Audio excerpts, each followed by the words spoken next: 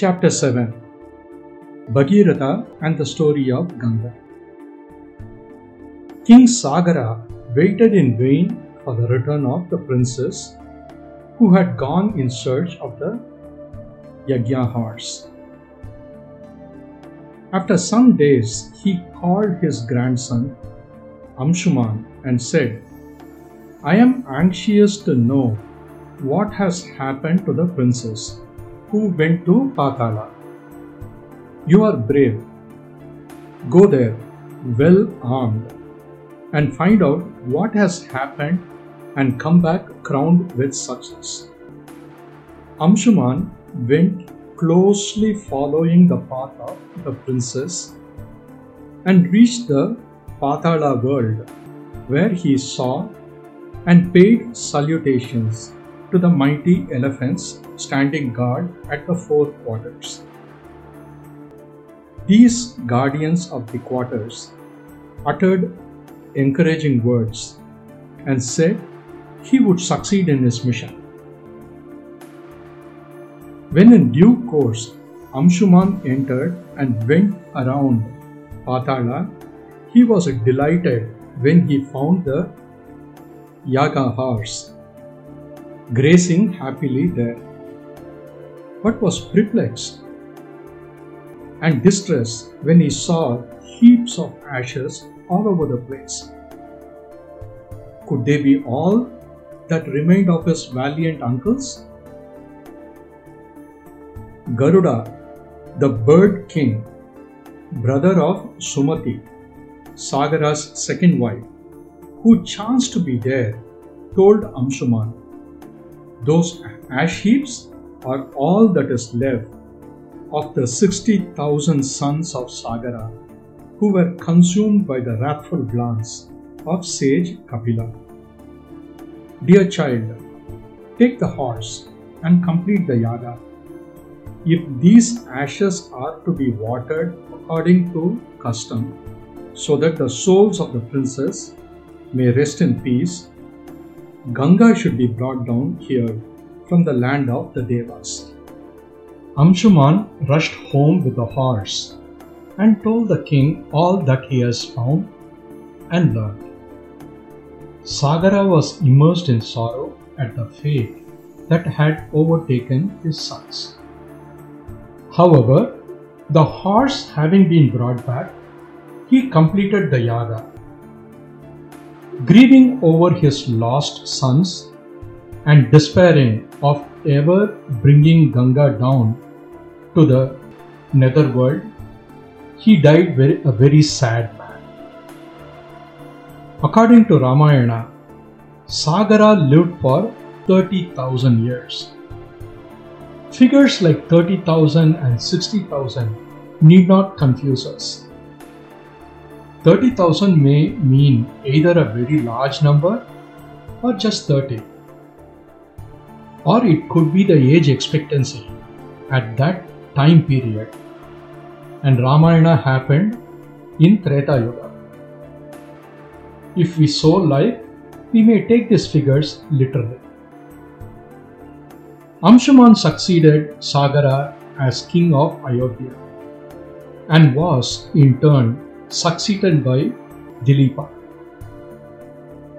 Bhageeratha came after Dilipa.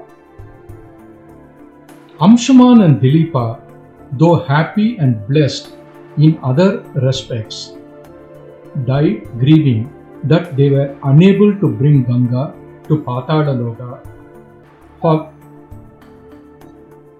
moksha of their forefathers. Bhageeratha was a very valiant king.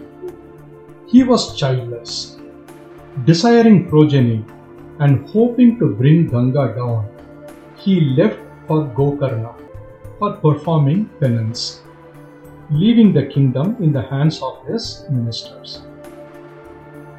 Bhageeratha went through severe austerities, with fire on all sides and head exposed to the hot sun, taking food but once a month. He continued his tapas. Bhageeratha's name has come to signify great perseverance in any good cause. Brahma, pleased with the tapas, appeared before Bhageeratha and asked, "What would you have?" Bhageeratha told him his two wishes. "O Brahma, if you have pity on me, bless me with a child to continue the line of my forefathers." Secondly, cursed by Kapila Muni, my ancestors lie a heap of ashes in Patala. The ashes should be washed by the waters of Ganga so that their souls may ascend to heaven. May you be pleased to order Ganga to go down there. Brahma replied, "The Devas are pleased with your tapas. Your wishes are granted. But there is one difficulty. The earth cannot withstand the force of Ganga's descent. Shiva alone can stand it. Therefore, direct your penance and prayers to him." Bhageeratha renewed his tapas and continued long without food or water, and at last won Shiva's grace. Shiva appeared and said to Bhageeratha, "I shall fulfill your wish. I shall receive Ganga on my head. May her grace be upon me." When Mahadeva promised help to Bhageeratha, Ganga began her descent as ordered by Brahma. In her arrogance, she thought she would fall on Mahadeva's head and sweep him away towards Patala. The three-eyed Ishvara decided to teach Ganga a lesson, and the moment he willed it, the flood of waters that fell on his head were held by his matted hair as in an infinite bowl. Ganga tried her best, but not a drop could emerge from the tangled maze of Shiva's matted locks. This was a lesson to Ganga, to be sure, but a heart-breaking disappointment to Bhageeratha. There was nothing for him but to propitiate Shiva with tapas. This he did to such good purpose that Shiva took pity on him and gently let out the waters of Ganga in Bindu Saras, from where they flowed down in 7 small separate streams. 3 of them flowed west and 3 east, and the 7th river followed Bhageeratha, who was full of joy at the approaching salvation of his ancestors. Ganga followed Bhageeratha's triumphal chariot. The waters danced and shone like lightning flashes as the river made its course, and the Devas and Gandharvas assembled above to witness the grand sight.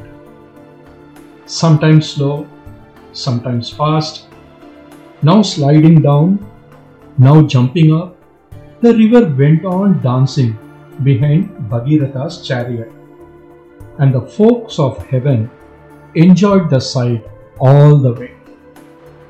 On her course, Ganga damaged the Yaga platform of a rishi by name Jhanu. The rishi took the entire flood in his palm and sipped it off. Ganga disappeared again, and Bhageeratha was sorely perplexed.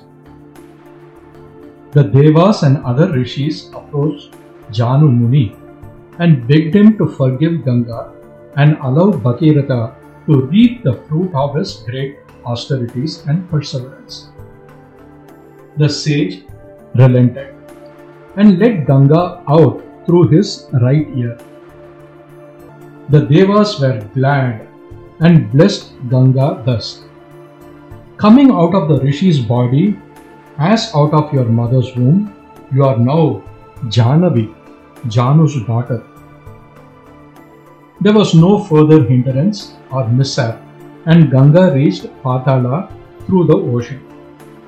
With the holy waters, Bhageeratha performed the funeral rites of his ancestors and secured for them their entry to heaven. Bhageeratha's efforts having brought Ganga down, she is known as Bhageerathi. After concluding this narrative, Vishwamitra blessed the princess. The sun was setting, he said. Let us say our evening prayers in the waters of Ganga, whom your ancestor brought down to this world. Those who bathe in the holy waters of Ganga or read or listen to this divine story with devotion will be cleansed of all papas and endowed with virtue, strength, and unflagging zeal.